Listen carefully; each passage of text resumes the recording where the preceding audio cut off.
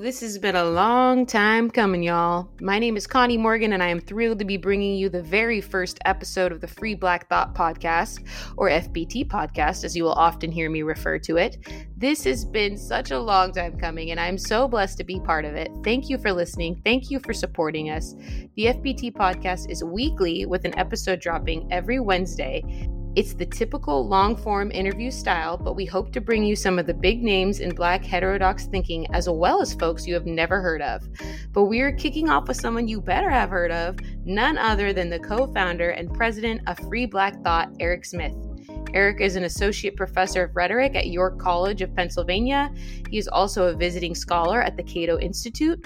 Although he has eclectic scholarly interests, his primary work, of course, focuses on the rhetorics of anti-racist activism, theory, and pedagogy. Smith's recent books include A Critique of Anti-Racism and Rhetoric and Composition, The Semblance of Empowerment, and The Lure of Disempowerment, Reclaiming Agency in the Age of CRT. You can find him on Twitter at Rhettors of York.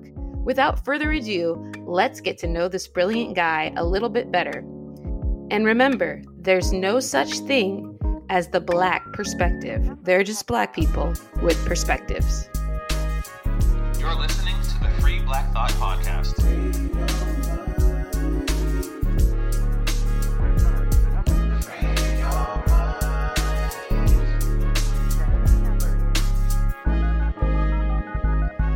Doctor, Professor, President of FBT, Erec Smith.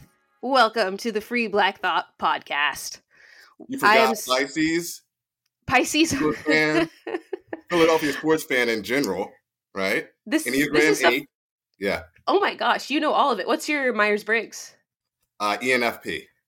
ENFP. Wow, you're an ENFP. You're my ideal match. I'm an INTJ. I didn't know that. Of course. Everything makes sense now. Yes. These are all things that we have to unpack during this episode, but of course, you know, because you are part of Free Black Thought, but you were the president of Free Black Thought. You were one of the founders of Free Black Thought.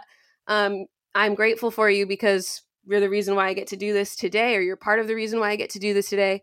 And so this is going to be our first kickoff episode of the Free Black Thought podcast featuring you, the president.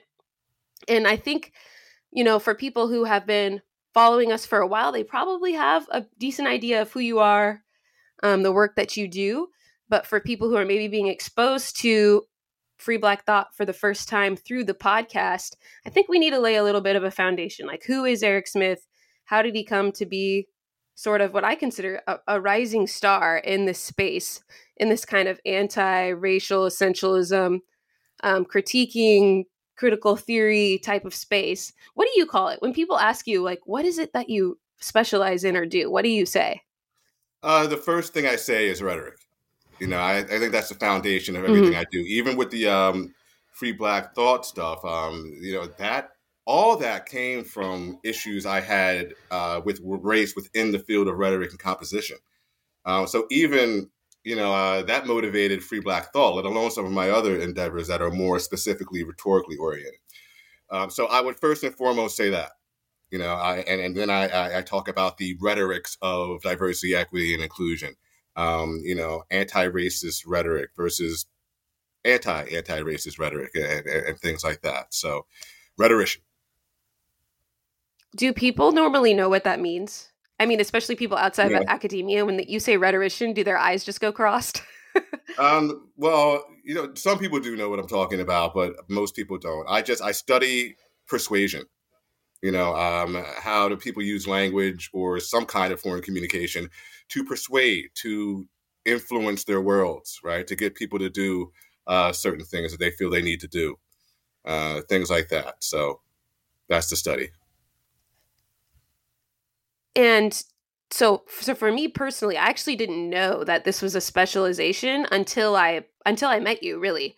The last time I remember focusing on rhetoric specifically, where we spent a lot of time just like getting that beat into us, like how rhetoric is used and different strategies and that kind of thing, was in my AP English class in high school, which is probably saying something really sad about education in the United States because, well, I wasn't an English major or anything like that in college, but I was in communication and public relations, where rhetoric Yeah. is important.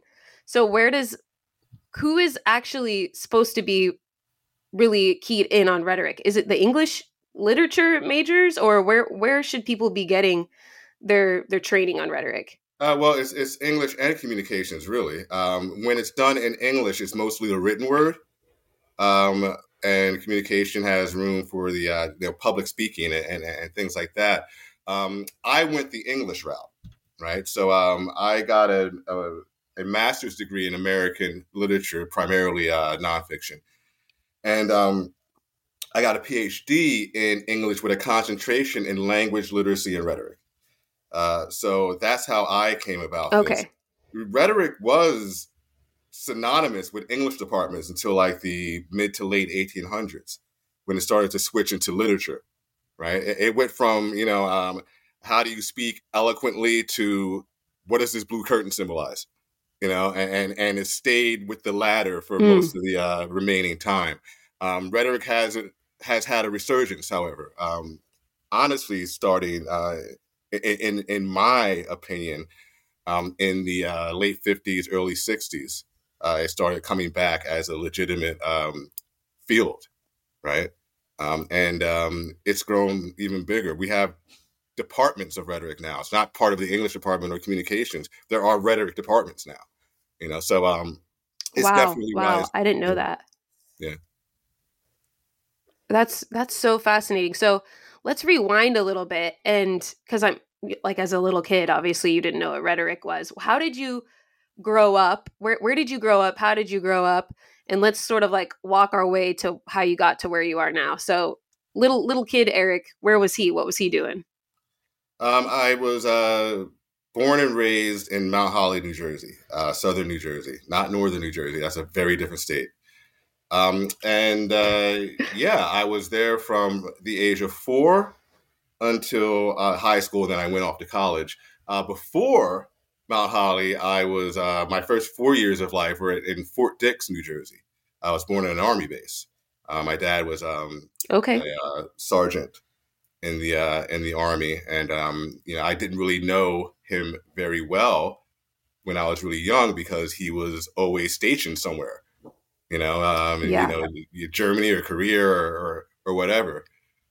So when he came back for good, we finally retired and came back for good. I'm like, I'm 7. This guy's been in and out of my life. Wow. And now, okay, so yeah, you're my dad. Got it. But your parents were married?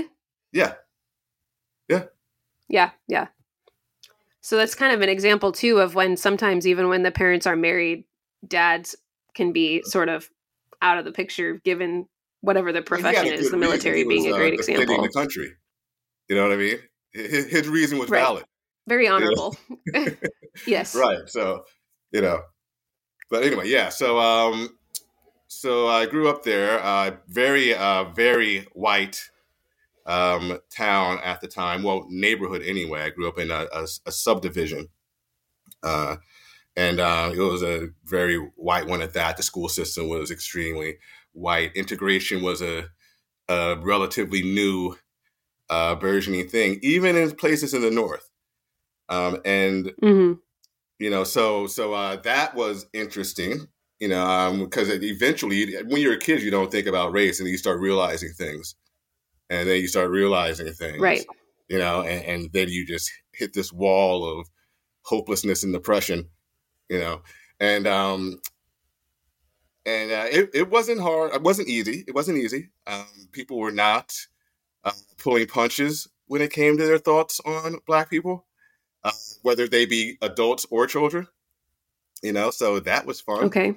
That's like the first 14 years of my life. And then I went on to a more diverse high school. I still lived in that neighborhood, but I went to a more diverse high school after that. So you were bullied quite a bit as a kid, is what you're saying? Yes. I should have just said that, right? Instead of rambling for. But adults would say things too. Yeah. Yeah. Yeah. Isn't these are your teachers, or these are just people in the community, or? Yes. All of the above. Yeah. And how did your parents teach you to react or handle that? this is difficult for me to talk about, not because of any kind of emotional distress or anything like that, but because um, I didn't tell my parents. Oh, wow. Yeah. So and So I mean, they thought everything was just hunky dory and life was good. yeah, yeah. So I dealt with it myself, and it's no fault of It theirs. wasn't. I Yeah. didn't. This is not a value judgment on my parents at all. I just thought I'll handle it myself. We don't need any more problems. I'll deal with Mhm. it. I did. So And you have siblings? yes. Did they have a similar experience, or did each of you have pretty individualized experiences with that sort of thing? Um, my three siblings ahead of me, my older siblings, were relatively grown when we moved to Mount Holly. They were army brats. They're in army bases, all over Yeah. the place. I did have a little sister who grew up in the same environment in school, and I feel like things were easier for her. I don't recall many things happening. Um, One person told me that I kind of paved the way so that her way wouldn't be so hard, but I don't know if I believe that. I just I don't know. I don't know. I have to ask her. Okay, and so then when you moved to when you moved to a more diverse high school, that wasn't like any kind of conscious decision that your parents made because they had no idea that there was Right. any problems. You That's just the high school you moved went because to. your family moved, or No, that's the high school I went to. okay, okay. That was the high school. Yeah, there's a elementary and middle school were one system, and then everybody went to this regional high school with a bunch of towns coming together in Ah, Mount Holly. Yeah. okay, okay. So that makes sense. So the diversity that was in that high school, did that change your experiences, or was there still kind of animosity across racial lines? Oh yeah, it's definitely animosity across racial lines, but I got most of the bullying from the other black kids because I acted too white. So I was socially constructed by Ooh. my bullies. According to them, and so that was a problem for them, and in many ways they were worse. So I went from the pot to the frying pan, as they say. Ah, oh man. Okay, so do you have any examples that they gave of you being quote too white? Um, well, it was generally I do have specific examples that I don't want to share, but I can generally tell you that I was too considerate. I was too nice. I cared about things they didn't care about. I I they used to really get on me because I would work hard in practice in basketball, and they didn't want to work hard. So if I was working hard, it made them look bad. So they had to make sure I wasn't working hard, and but that wasn't always verbal. Oh my gosh. So you get through high school, do you know that you're going to go to college right away, or what did you do right out of high school? I knew I was going to go to college when I was 8. It's just that's just something that it didn't occur to me not to go to college.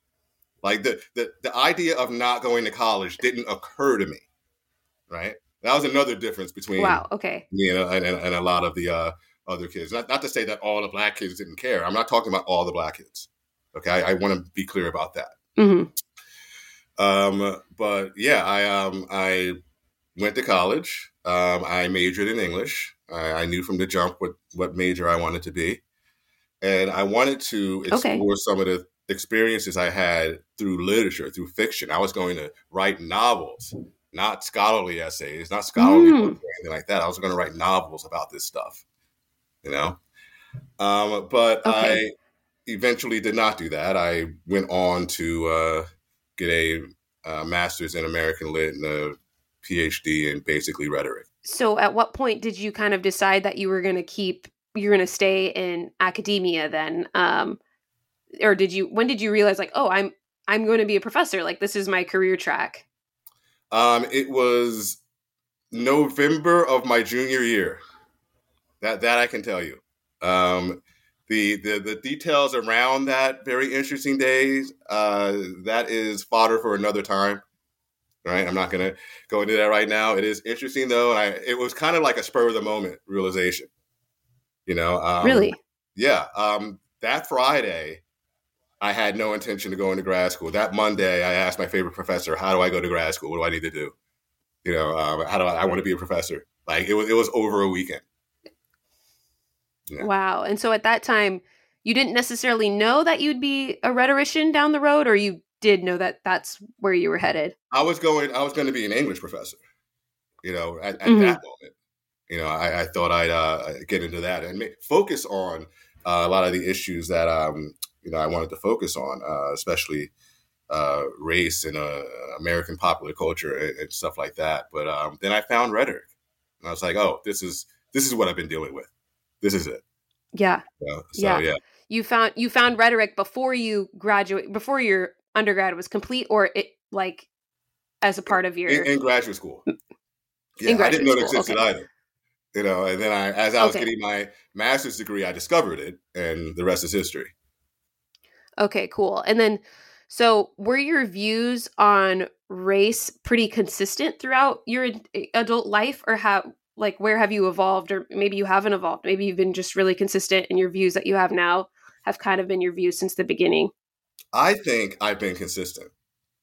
I mean, there are some things that I may have changed my mind on here and there, little things, but in general, this I am the person I've always been regarding race. And as And I think somebody, that's really I was going to say I think that's pretty unique actually. Like I think that's a unique story. People tend to ebb and flow, if you will, in this space, or maybe they don't ebb, they just flow. So that's actually like a unique story. A lot of people that we're going to feature on the podcast and people that I follow, they as a young person, as a very young person, 18, 19, they have one viewpoint and then they kind of change over time, one way or the other, either in any mm, direction, right? But you've just been consistent, which I think is what makes you so appealing as a rhetorician, right? Like consistency is key. well, yeah, it's consistency is key, but the way you express something need not be consistent. The content, the message in general you're trying to convey can stay the same, but based on the audience, you got to switch things up, different examples, different allusions, things like that. I have always been what I now call a classical liberal, right? That's Mm-hmm. what the consistent thing is. So apply, diversity, equity, inclusion to a classical liberal um, framework instead of the illiberal framework we see today, and you have me. So Okay. that's Yeah. basically it. Now I would say you are a public figure in this space. You've written, you've been published in various like publications. You have books, you give speeches, you do podcast interviews. Now you're actually is your term a fellow Visiting scholar, for Cato? yes. Visiting scholar. Honestly, I don't know the difference between all the things. Like a visiting scholar and a guest fellow and all Yeah, that. there's overlap. Can you They're shine some basically the light on same. that? Yeah, there's So is they're interchangeable sometimes. Yeah. and how long have you been with Cato? Oh, just this year, starting in January, and I go back to academia proper in August. So this is literally just a visit. So the point being, you're all over the place. You're definitely making your mark on the world, and on this conversation. But when did that start? Like, when did you start to actually become more of a public figure, if you will, writing and speaking about anti-racism rhetoric and other related topics? Wow. Well, I started becoming public and outward facing when I realized that being inward facing, facing my field of rhetorical studies, wasn't going to get anything done. I saw some pretty detrimental and disempowering understandings of race, diversity, equity, and inclusion, anti-racism, and I saw some detriments pedagogically, like in the teaching strategies and things like that.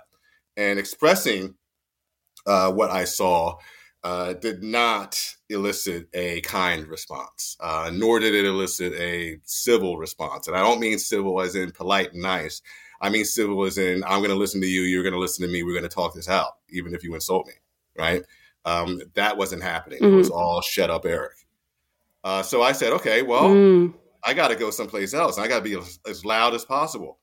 Mainly because in my field, especially, but in academia generally, there aren't very many people pushing back on contemporary anti-racism, critical social justice, um, the mode of civil rights going on right now. It's not the mode that went on in the '60s and '70s. So in order to push back at that, I had to actually leave that realm of academia and go out into the public. And I, started finding people, asking them if I could tell my story. More and more people started saying yes to that, and more people would see the videos and ask, and it just built from there. But yeah, this is my goal was to like leave the field, well, go outside of the field to gather the cavalry and then come back and save rhetoric. Ah, But it yeah. turns out I'm just building bases with the cavalry out here, and figuring out something else later on. So Okay.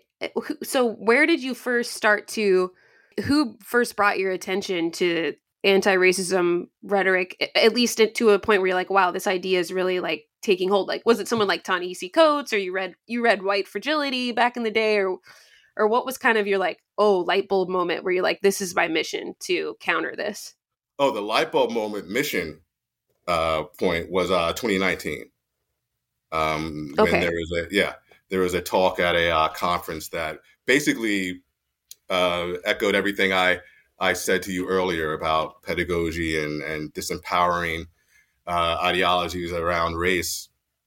And and then I said something about it, and the response was my origin story, my come to Jesus moment, Mm-hmm. whatever you want to say about it. And from then on, I've been quite vocal and quite I don't want to say fixated, but focused. Yeah, okay, let's go with focused. Quite focused on free Black thought and everything that organization is trying to do, as well as a burgeoning organization I'm directing called the Project for Mutual Persuasion, which is about rhetoric. Oh, Right? okay. Doing rhetoric, I'm going to say the right way, but doing rhetoric the relevant way. Right? We are a free and civil Mm. society. Talking, putting our ideas out into the marketplace of ideas and selling them effectively. All of these are, results of rhetorical skill, right? So I want to remind people of that, and that's what mutual persuasion is. Okay, and I think it's actually important to note too that you were working on this before this huge explosion happened in the cultural and political space, which was George Floyd, right, in 2020. You just said that your light bulb went off in 2019. For a lot of people, it didn't happen until later, until after George Floyd, and BLM, Black Lives Matter, already existed before George Floyd, of course, but I mean, something just happened after that. I think I don't need to explain. Everybody who lived in America Mhm. understands, all the different kind of conversations, different activism that was happening after George Floyd.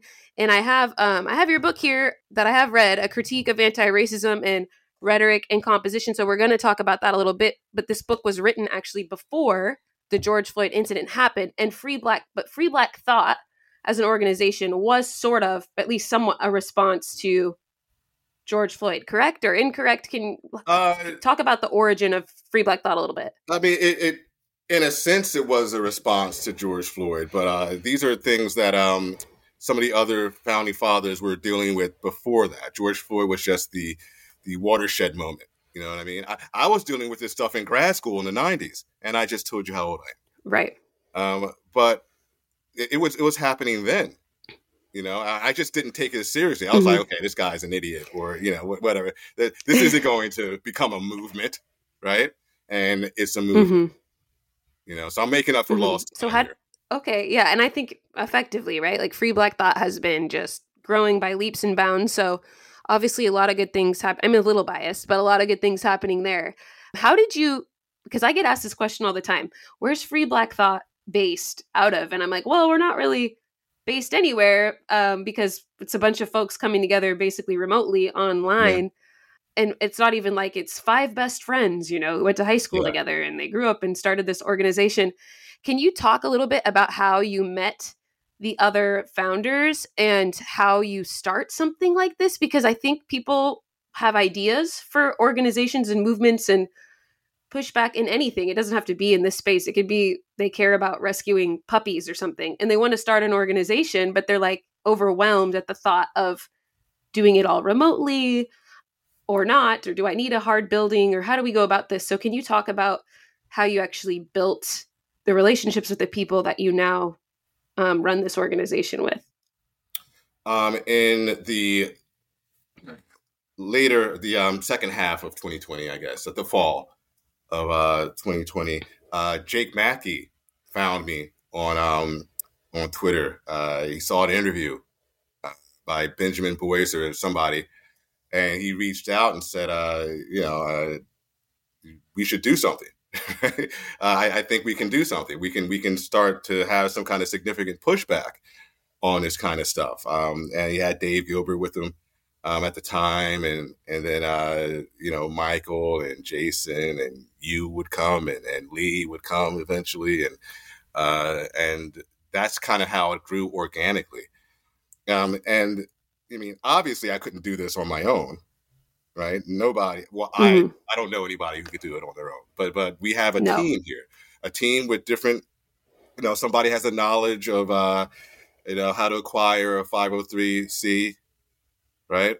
Whatever that is. A 501c3. 501c3. I was blanking. I was like, wait, when I said, I was like, that's not right. 501c3. I don't know how to do that stuff. I do now because I watched people do it, but I didn't know at the time. Somebody else had to get into that. I could build websites, but you don't want to see a website I built. Right. That somebody else was able to do that. And it kind of happened organically like that. There's no like set. I can't tell you. Okay, well, step one was this, and step two was that's just not how I've ever really been. You take your opportunities where you see them, and next thing you know, you're being interviewed. Right. And just to be clear to our audience, before Jake reached out to you, you guys had never met. You didn't know each other at all, right? No. This is two strangers connecting over the internet. Yes. Which you can do that, people. You can just slide into someone's DMs, shoot them an email, cold call them, and start something. It's totally possible. That's one of the beautiful things about the technology we have today. I agree. So the Free Black Thought there's the compendium of Free Black Thought, which is basically a list of resources for people, and it's organized by different topics. You can find articles, people to read that will give you kind of more of a heterodox point of view on said topics. And then there's also the journal, which is the Journal of Free Black Thought, which is on Substack. Did you know that the compendium came first, right? And then let's do a journal. Mm-hmm. What was the journal pretty much like right away? You're like, okay, this is the next step. We need to start publishing folks, or did it kind of take a while? I feel like the journal was always there. It wasn't. I know for a fact that it wasn't, but I feel like we've never not had that journal. It was relatively early on that we started to get that going, if I'm not mistaken. It wasn't right away, obviously. It was into the first year or so of Free Black Thought, if I'm not mistaken. And boy, am I proud of that journal. I really am. We publish great people. We publish great ideas. We publish controversial things, because we are about viewpoint diversity. And I if you would have told me how well done that journal is, I would have had my doubts, not because I don't trust the group we had, but because, wow, it's hard to do that. It's hard to create a new journal that's interesting and worth reading these days. It's a journal about everything, right? It's like creating a podcast. Everybody's got a podcast. So if yours is going to rise above others, it's got to be really special. I feel like the journal is approaching that status, and I couldn't be happier. Absolutely. And big shout out to Jake Mackey, who's I help him with the editing, but I mean, he's definitely the backbone of that journal and is why is, and he's not totally the only reason why, but he's a huge part of why that journal is successful. Yes. Okay, so let's kind of transition to your book, A Critique of Anti-Racism in Rhetoric and Composition. Like I said earlier, this book was published in 2020, so this wasn't an outgrowth of George Floyd. It was already in the works. Erec was already working on it. And then George Floyd kind of happened. Free Black Thought came into existence, and it kind of was all like divine timing, I think, that all these things came together at once. But I'm going to ask you a couple of questions about some of the things I highlighted in the book that I think our audience might be interested in unpacking a little bit, especially obviously if they haven't read the book. This could encourage them to go pick it up and learn more. But in chapter 1, like right off the bat, you have a line where you say, ultimately, it is not a sense of empowerment, but a sense of disempowerment that is the true engine that drives identity politics. I love this line, and I think it's counterintuitive to a lot of people. Can you unpack that a little bit? What exactly you mean by that, and how someone would know whether they're actually being empowered or not? All right. Well, I finished that book over 3 years ago, so I have to try to remember, everything. I mean, I'm making this interview hard for you. Yeah. Well, it's fatalism. It's it's us versus them. It's oppressor versus oppressed. You will not be able to get ahead because a white person will try to stop you at every turn. So you should do things this way. You should not care about this person's intentions. You should intervene when you hear a microaggression, even if the person who it was directed toward may not see it as a microaggression. You have to do all these things. Like it was very fatalist and pessimistic, and it denied the ability to acquire agency in this world. Right? Agency, the ability to influence your environment, an internal and external locus of control. Right? But this was non-existent. You don't have agency because the white people are going to keep it from you. And if you think you have agency, it's an illusion. Right? That is all very disempowering. I mean, that's telling somebody you can't win, so don't try. And right. I'm so glad they didn't get to me. I'm so glad this stuff is after I got out of school. But I'm dedicating as much time as possible to remedying that effect. You make the observation that minority groups are now allowed or encouraged to make arguments based off of their lived experience, while the real adults have to put some arguments together. And I think some people, to me, this makes a lot of sense. I totally get the point, and I agree with you, but how does one separate, or not even separate, but include their lived experience? Because our lived experiences are going to influence no matter what side of the argument, the space that we're on. So how do we recognize the difference of only relying on our lived experience and actually creating those real arguments from a rhetorical point of view? Like, how do you sort of blend those things, or how would you advise someone blend those things in a logical way that makes sense? When I talk about lived experience, I am not poo-pooing storytelling or the power of narrative at all. Mm-hmm. What I'm doing is poo-pooing. Can we keep using that term? Yes, I'm not please. happy. I'm not happy with using a story as the entirety of your argument. That's what I'm talking about. Mm-hmm. You can have an anecdote in your argument, a story illustrating your points and what you're trying to make, or you can have the points you're trying to make, and then here's an example of, from my lived experience, right? They have to be together. Aristotle said something about this in his treatise on rhetoric.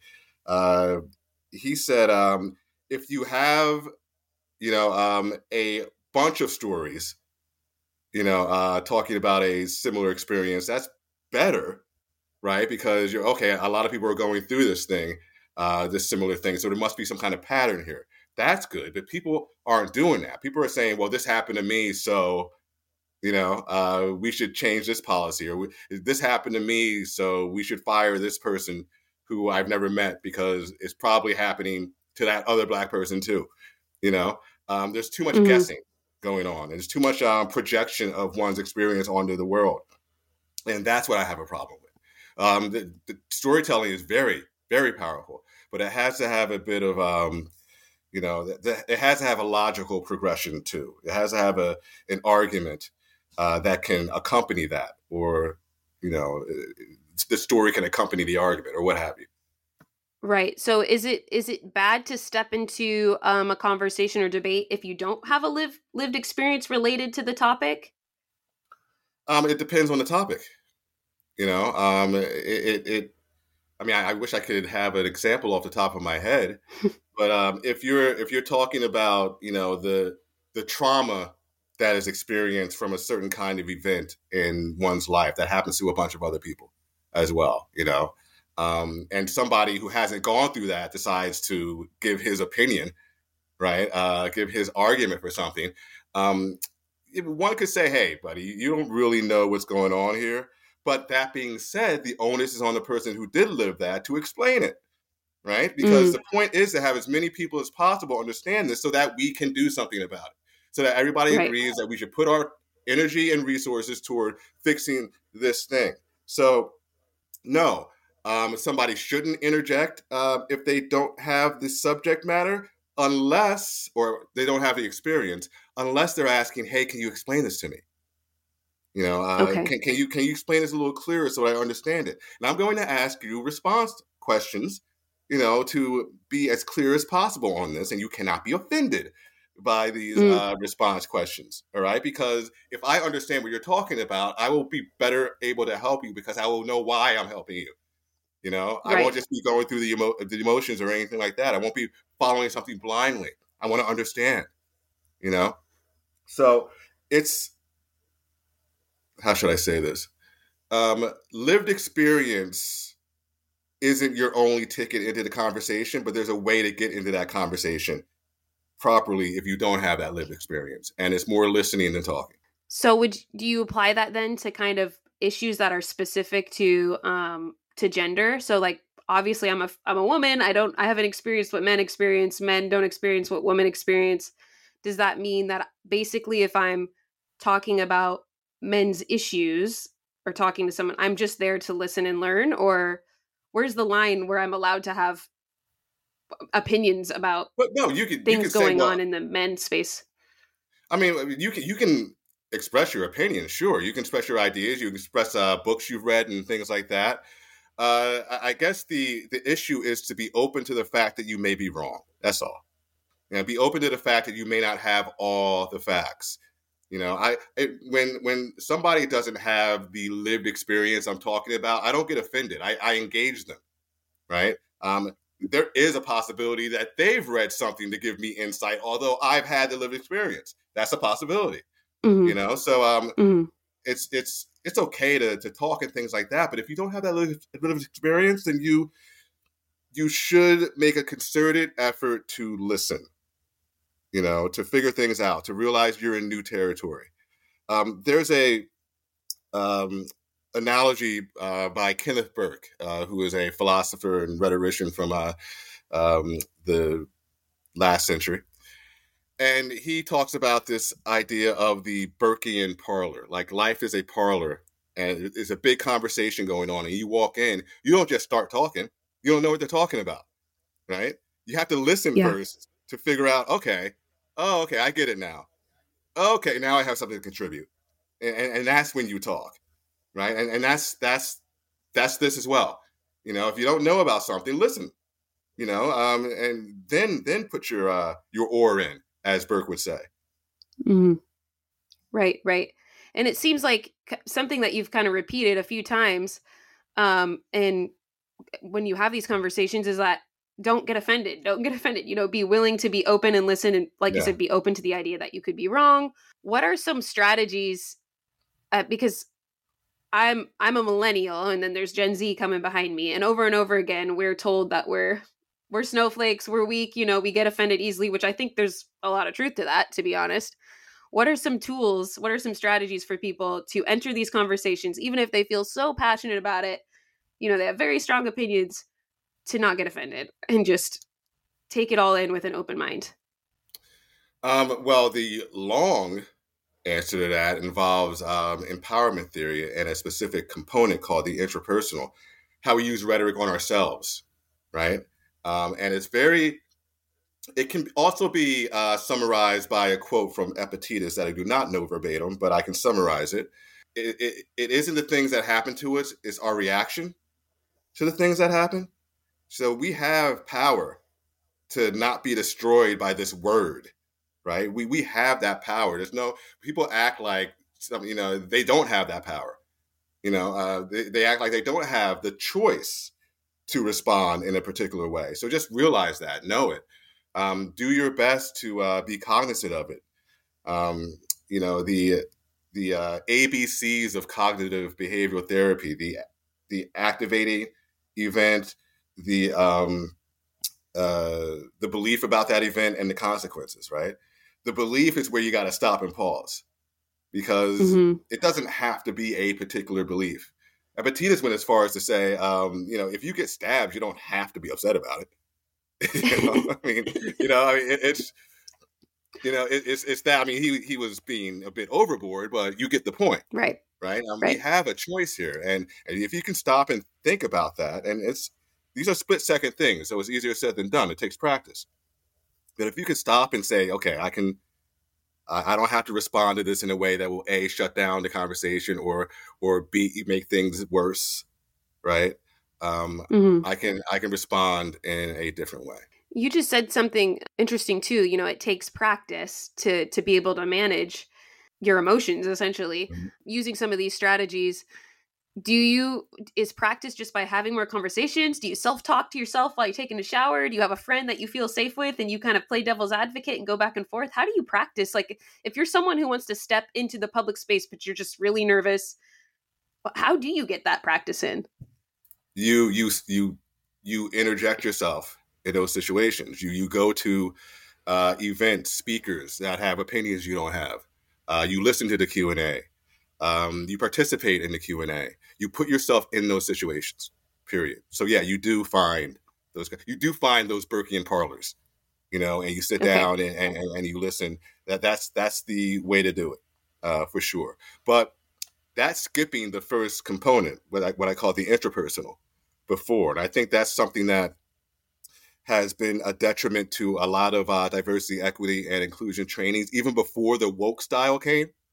We're skipping looking at ourselves as individuals. We skip that and go straight into how do I understand the world. And if you don't really understand yourself, you're going to trip and fall a bit. When you're doing those things, you're going to project things onto this new situation from your past and not even realize it because you haven't explored yourself. You haven't explored how you talk to yourself, how you interpret certain things, the lens through which you see the world. You haven't investigated that. That is first and foremost. And it's the one thing most people seem to always skip. We have to stop skipping that. Yeah. Okay. That's such a good point. And you say in the book as well, you say empowerment is both a process and an outcome, which I feel kind of embarrassed to say it, but I never really thought of it that way. I always just thought like more of it as an outcome. Excuse me, not the process part. And then when I read that, I was like, oh yeah, duh. It is all part of the same movement, I guess. There aren't sections where one is like where empowerment is happening like in isolation. Right. Yes. And that's kind of what you're getting at now, right? Like going through each stage, hitting the interpersonal first. That's part of that empowerment process. Yes. After you move into those Burkean parlors, what comes after that? The third component after, we'll call it the Burkean parlors. Okay, that's good. The third component is behavioral. Now, different people, psychologists have different takes on this one, but from my research, it tends to be about working together with others well, right? Teamwork, collaboration, which is a pretty powerful way of bridging gaps, right? If you have two very different groups who have what's called a superordinate goal, they both need something to happen. They can't do it by themselves. They have to work with that other group, who's the out group, right? Who they are not supposed to to interact with. They have to work with them to get this goal accomplished. That kind of repeated interaction and that kind of shared interest and shared care can go a long way in bridging gaps. But the behavioral component of empowerment is really about how to effectively work with others. The repeated interaction and the bridging of gaps or whatever between different groups, that is kind of an inadvertent benefit of it. It's really about how do we get together with other people, other individuals, right, and work to make the world a better place. What if you can't agree with people on what is a better place?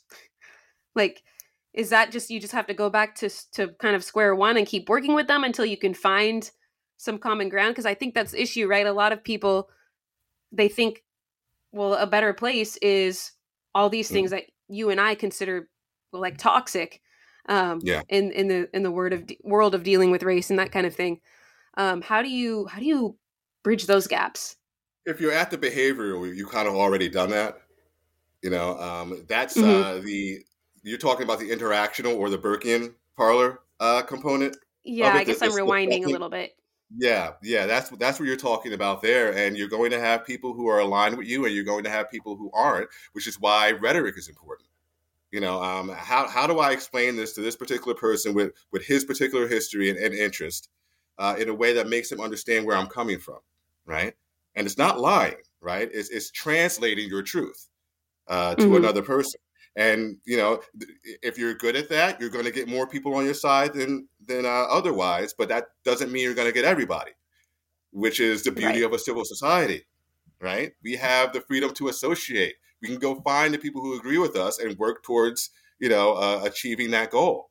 The people who don't agree with us can find their own people. And if we meet later on down the road and butt heads, hopefully our rhetoric can help us.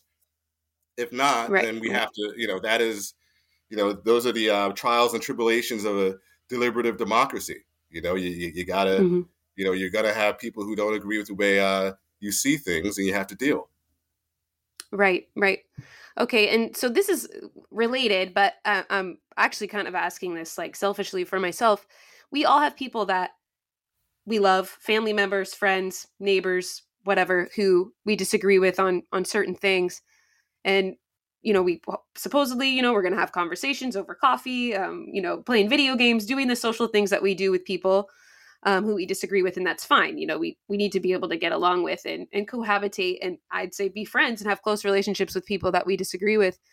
But if there's something that you are, you're continually trying to use these rhetorical strategies to, and they're using rhetorical strategies on you too, right? You guys are having a back and forth. I think I'm right. You think you're right.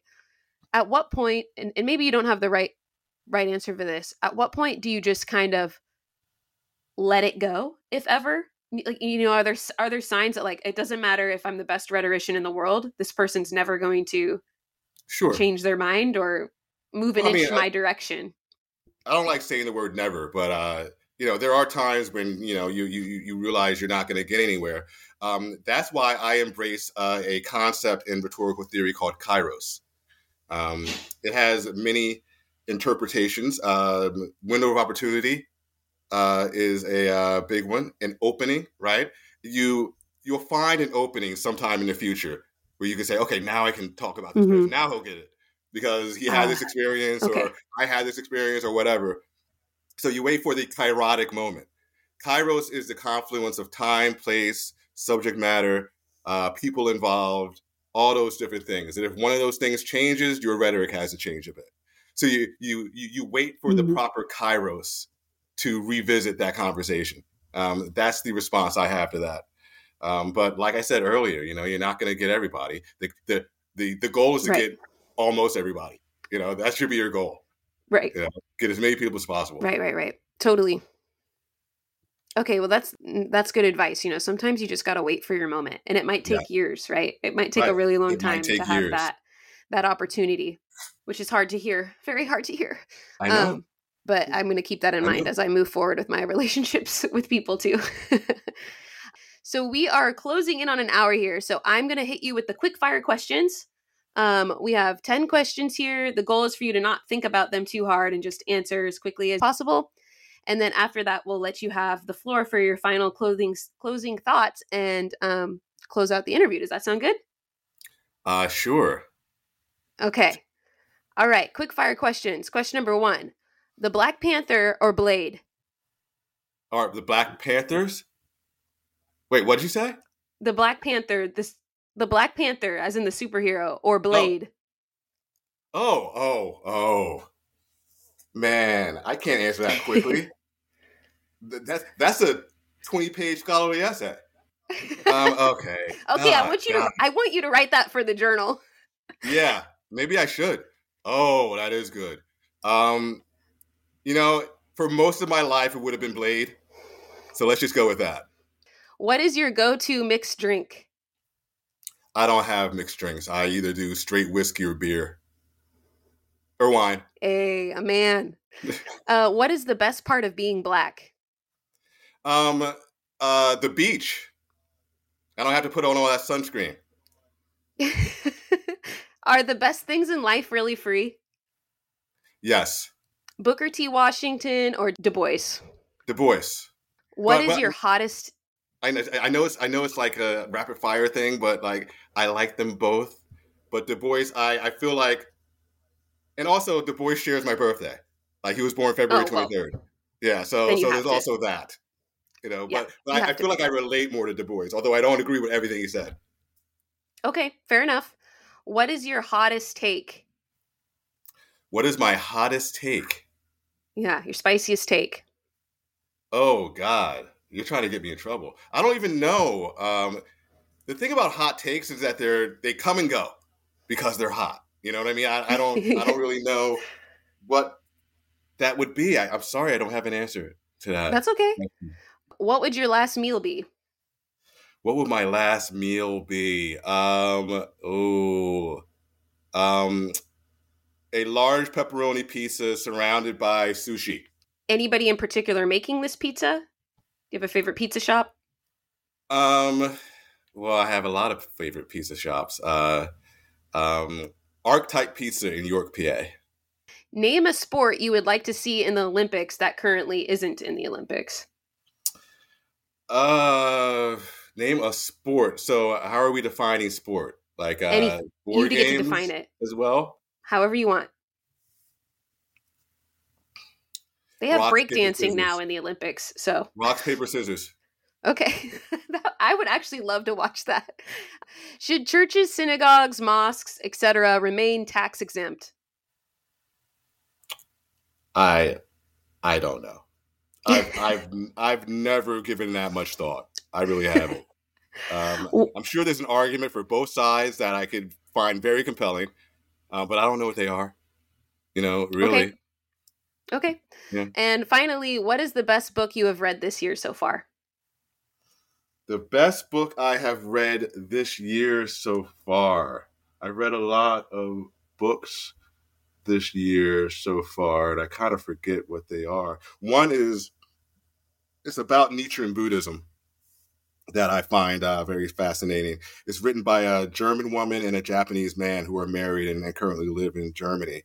And they talk about the confluence of Nietzsche and Buddhism and some neuroscientific discoveries, which I find very interesting. That being said, I'm blanking on the title. We'll find it and we'll just put it, after this, we'll link it in the show description. But from your description, I already feel like I'm too stupid for it, but we'll link it anyways. May I say this? It's not and I love the authors for writing this and things like that. It's the reason why it sticks out in my head is because it's written for a lay audience, more so than all the other. I mean, this is a big book on Buddhism, right? That's not going to be everybody's cup of tea. And this book I have right here is just, I don't even know what to think about it. But the one I'm talking about, everybody can get down with that. Okay, great. Yeah, we will definitely link that in the description. That is our 10 questions. Final thoughts, closing arguments.